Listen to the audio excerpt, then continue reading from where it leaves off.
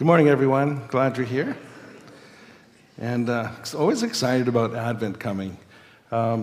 We have tons of things going on, as you can see, and it's all meant to focus on Christ, draw people to the Savior, teaching them about the gospel message, about why there is a baby in a manger who grew up to be the Lamb of God to take away the sin of the world. So this Advent season, we're picking 4 different Old Testament prophetic names of Jesus to look at different aspects of what he came to do. And they're a little bit obscure, maybe. How many of you really have studied the Lion of Judah? Studied? Like, I haven't seen a hand. So you're going to learn a lot today. Actually, I haven't either. I've heard the term. I had no clue what it talked about. So this past week, I've been doing a lot of research, and it's kind of fun when you dig deep into what the Bible has to say, and you put it all together. You realize that the Old Testament goes hand in hand with the New, and the prophecies of the Old tie into the fulfillment in the New. So we're going to look at that today. Let's pray as we get into our message today. Father God, you are amazing. Your plans are unfathomable. How you put things together from the very beginning until the conclusion at the end when your Son comes back as the Lion, as the warrior, as our King of Kings. We're in the in-between time right now. We are the ones who get to see what was, what is, and yet what is to come. It's a glorious time to be alive. And I pray that the message today would touch hearts and inspire us to keep on being faithful right to the end. I pray this in Christ's name. Amen. So the 4 prophetic descriptions of Christ that we're going to be looking at in the next 4 weeks. One is starting with the Lion of Judah. We're going to be looking at the root of Jesse. Any ideas about that? Like what's with roots? Morning Star and the Lamb of God we're the most familiar with, but the other 3 are a little bit obscure. So it's going to be a fun ride in the next 4 weeks. And I hope you'll learn a lot as we go as well. Sometimes we think about child in the manger, a couple of wise men showing up, donkeys and camels and all of that. But we don't actually go deep into the whole picture, the bigger picture of what is happening with the coming of the Messiah. So 1,800 years of prophecy fulfilled in one night, the birth of Christ. Let me ask you a question. Do you know what your name means? Sometimes your name after someone. My name, Thomas, is named after my dad's middle name, Henry Thomas. Some people think that Thomas means what? Right. You're wrong. Just so you know.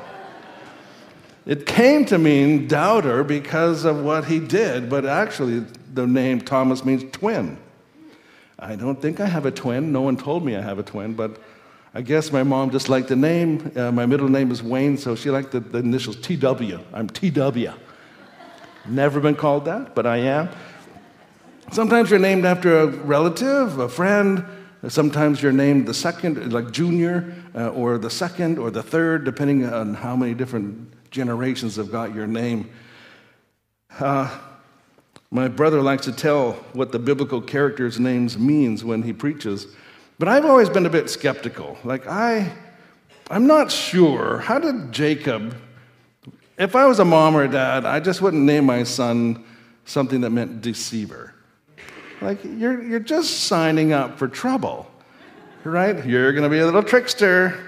You're going to be a pain when you grow up. No, I wouldn't call him deceiver. I think his name came to mean deceiver because of his character. So did you name someone something you want them to be like? Or in the Bible, did the name come to mean what the person's character turned out to be like? I'm not quite sure. And so I'm a little bit skeptical of that. And so other parents will name their kids in strong names, like they want them to grow into joy and grace. I like these names. And what about barren or what's the other one I have here? Prince.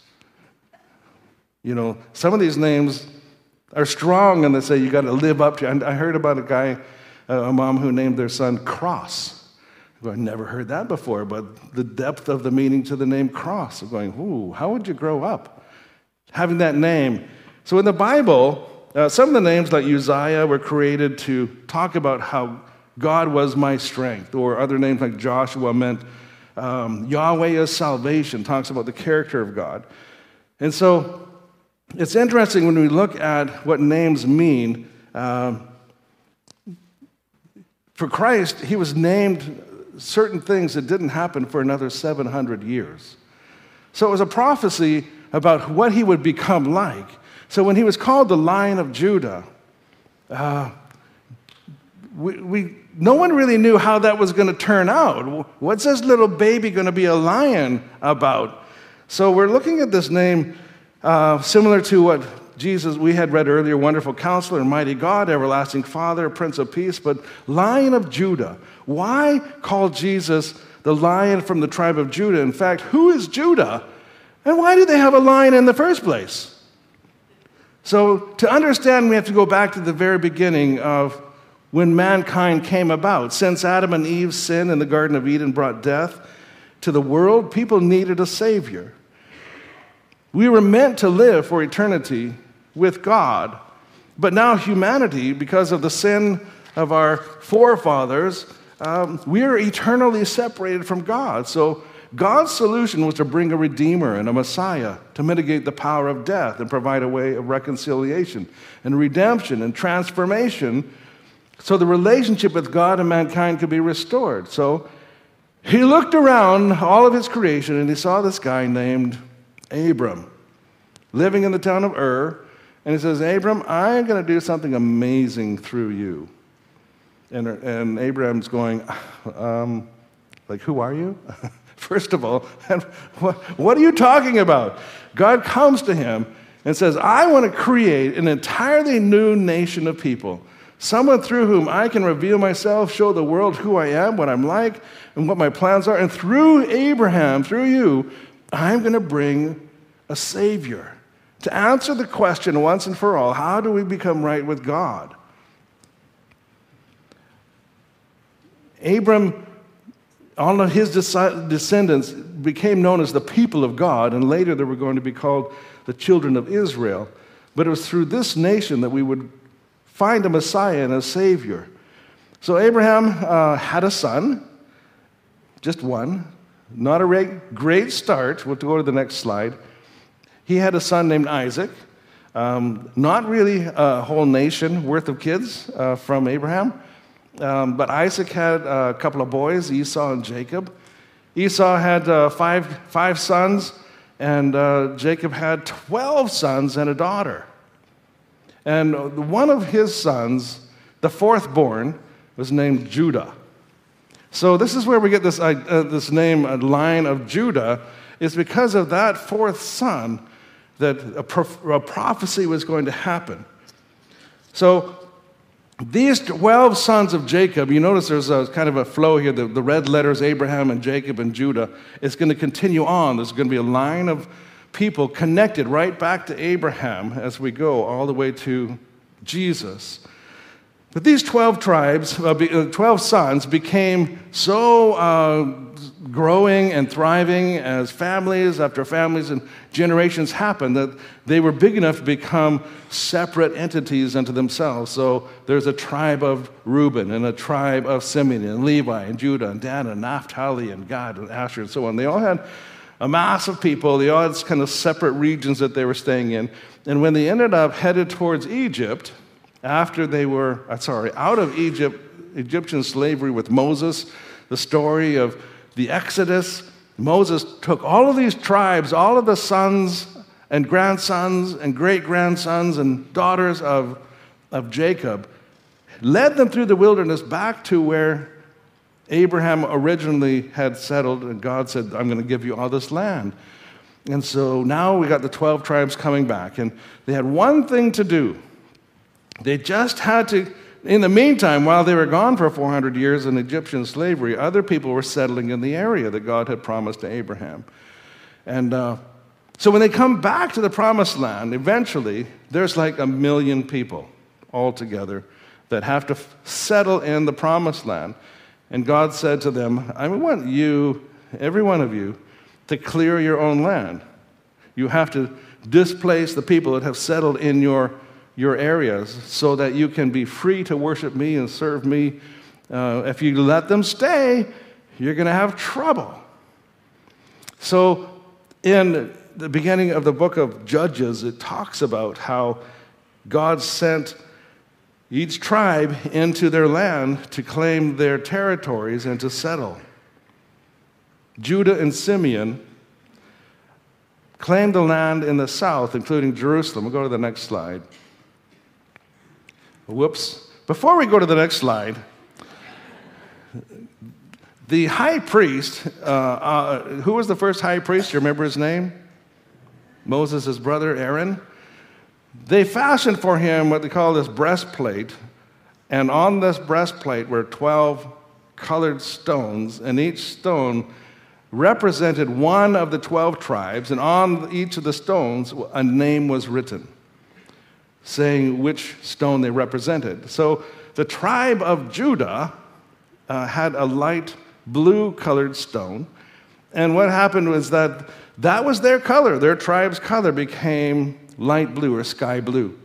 And so when their warriors stepped forward into battle, they had blue on their outfit. They had a blue banner representing who they were. So every tribe had a stone, every tribe had a color, and that's how they would march into battle and be identified. You'd know right away which tribe they were from.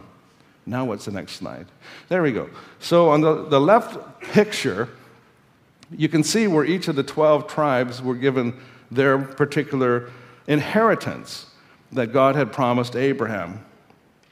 And in the south, you can see Judah, and also inside Judah's area, Simeon was asked to come. And then up here is Benjamin, one of the youngest and the smallest of the tribes that was in Jerusalem. And in the north, you had the other 11 tribes settling. The other 9 tribes. And you had to clear your land. You had to inhabit it, and start planting your vineyards, get the crops going, make a life, make a living, worship God. And you can see that in the south, the capital city, Jerusalem, was included in the southern tribes, and everything north was from the other tribes. Now, the trouble is, only 2 of these tribes did what God asked them to do. Only Judah and Simeon cleared the land and settled in. So what God was saying, if you don't clear the land, you're going to be impacted by the people. You're going to be compromising what you believe. You're going to be compromising your identity. You're going to let them inbreed. You're going to be marrying. You're not going to become my people. You're going to become not even identifiable anymore if you don't clear your land. There was a fight after King Solomon, and the 10 tribes in the north decided we don't want to be a part of Judah, so they became Israel in the north, and Judah remained in the south. Keep in mind, Judah was the only tribe, really, that obeyed the Lord. Everyone else didn't clear their land. They thought, tell you what, even better than clearing the land, we'll let them live among us, and they can pay us money every year, called tribute money. And that way, we actually get money from them, and we get to benefit. Well, in 722 BC, the Assyrians came in and overran Israel and took all of those tribes away. Brought in other people to inhabit the area. There were no longer 10 tribes in the north. There was only remaining Judah. Let's go to the next slide. And you can see that by the time of Jesus, we still had a place called Judea in the south. And in the north of Jerusalem was Samaria, and you had the region of Galilee, but there's no more Israel. In fact, those 10 tribes have been lost to history. They're not identifiable as a people anymore. Since 722 BC, they were gone. Yet Judah remained.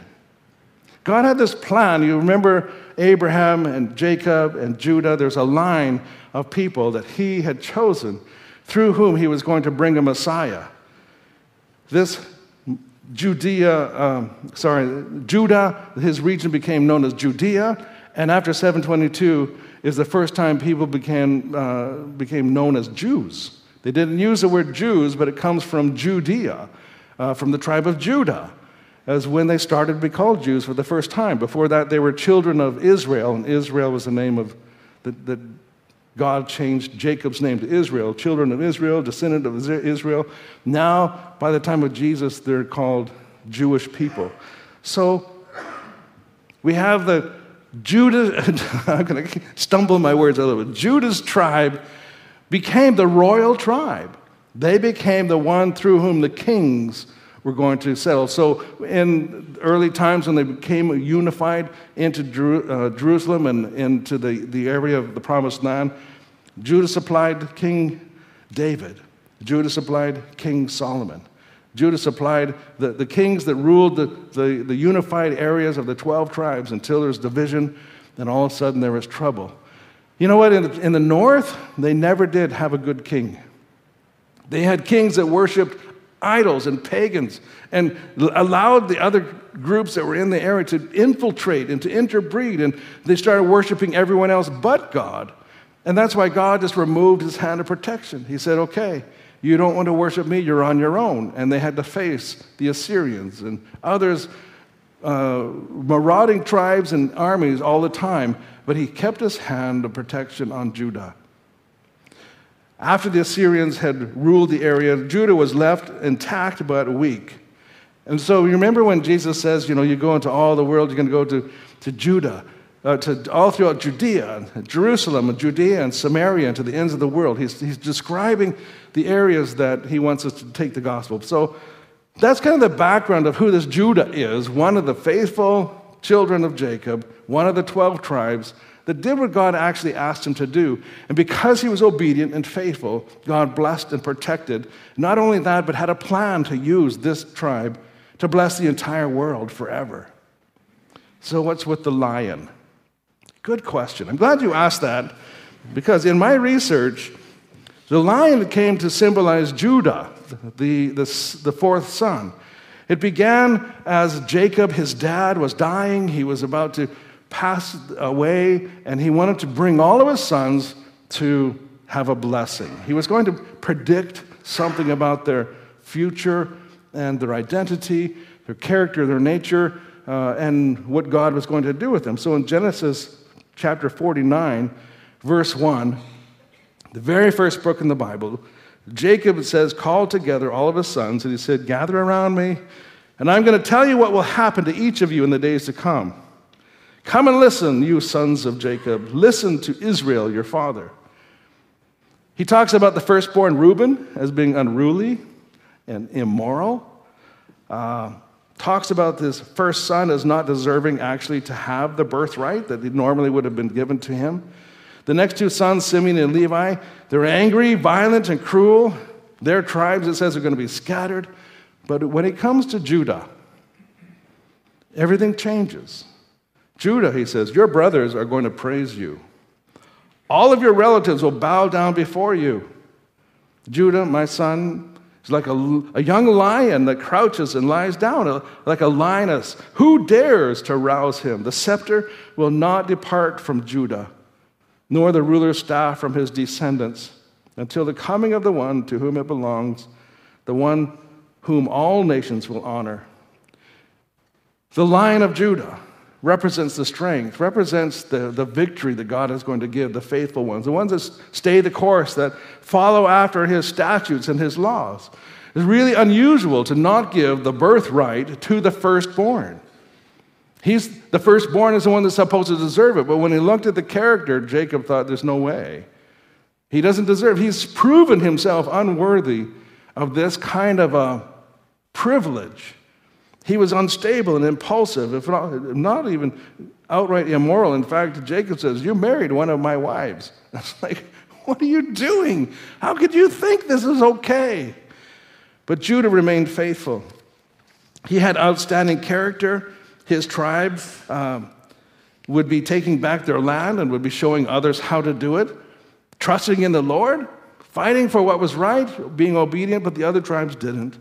So the Lion of Judah became a symbol not only of Judah, the person and the tribe of Judah, but also down through the lineage of David, who was going to be David and Goliath, proved himself worthy as a warrior. He was from the tribe of Judah, from the Lion of Judah. So this house of David, the tribe of Judah, the lion became a common Jewish symbol, appearing often, even in construction decor. So keep in mind that the Jews that we have today in Israel are descendant from Judah. And they go right back to this line of Judah. So because Judah's territory lasted longer than any other of the 12 tribes and included Jerusalem as their capital, the Lion of Judah, the sky color, made their way into the emblem of the city of Jerusalem. See if we have the next slide. So today, the city of Jerusalem uses the sky blue color. They have the lion as a symbol because Judah, that was the capital of Judea as well. But for Christians, the lion is a symbol of Jesus. Jesus is the victor. Jesus is the one who conquers. Jesus is the one who rules today. Revelation 5:2, the end of the Bible.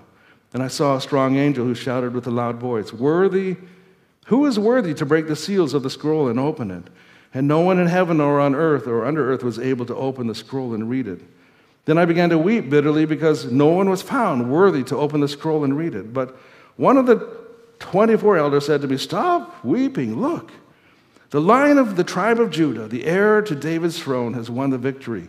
He is worthy to open the scroll and its 7 seals." So how qualified is Jesus to be this Lion of Judah? Well, we know first of all, he has an everlasting kingdom, according to Psalm 145. Your kingdom will be an everlasting kingdom. Your dominion endures throughout all generations.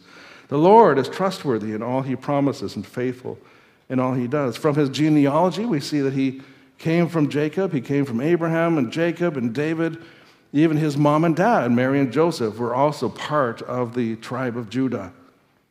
Jacob's blessing to Judah referred to Judah as a lion's cub or a lioness, and Jesus is the one, when he resurrected from the dead, triumphed over all, triumphed over death, triumphed over hell, everything Satan had to throw at him.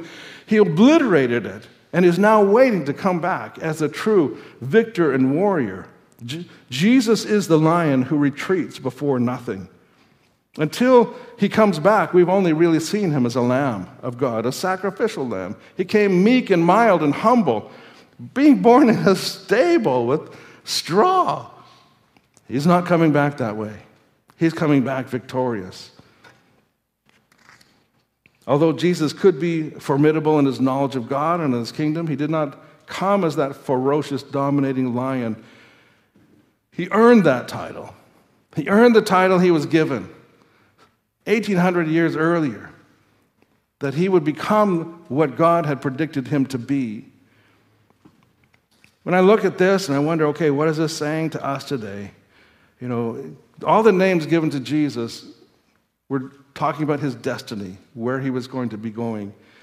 We've been given a name, Revelations 2:17. To the one who is victorious, to us, to the followers of Christ, it says, "I will give that person a white stone with a new name written on it, known only to the one who receives it." When we become Christians, when we become born again, God doesn't see us as we were. He sees us as he wants us to be, as he works with his Spirit in us. I like this new stone idea, this white stone and a new name, because I refer back to this breastplate of the high priest. We get a white stone. It's a symbol of forgiveness and purity and justice. And we get a new name. You see, because there's a new tribe. There's believers, there's Christians today that are grafted in to the children of God. We've been adopted. We get to wear white robes. We get to wear what our Lord and Savior is going to be dressed in white when he comes again to redeem his people. We don't have to be labeled anymore by our past. We get to be designated as to what God wants us to become. His hand is upon us. We are the faithful ones. We are the faithful people following in his will.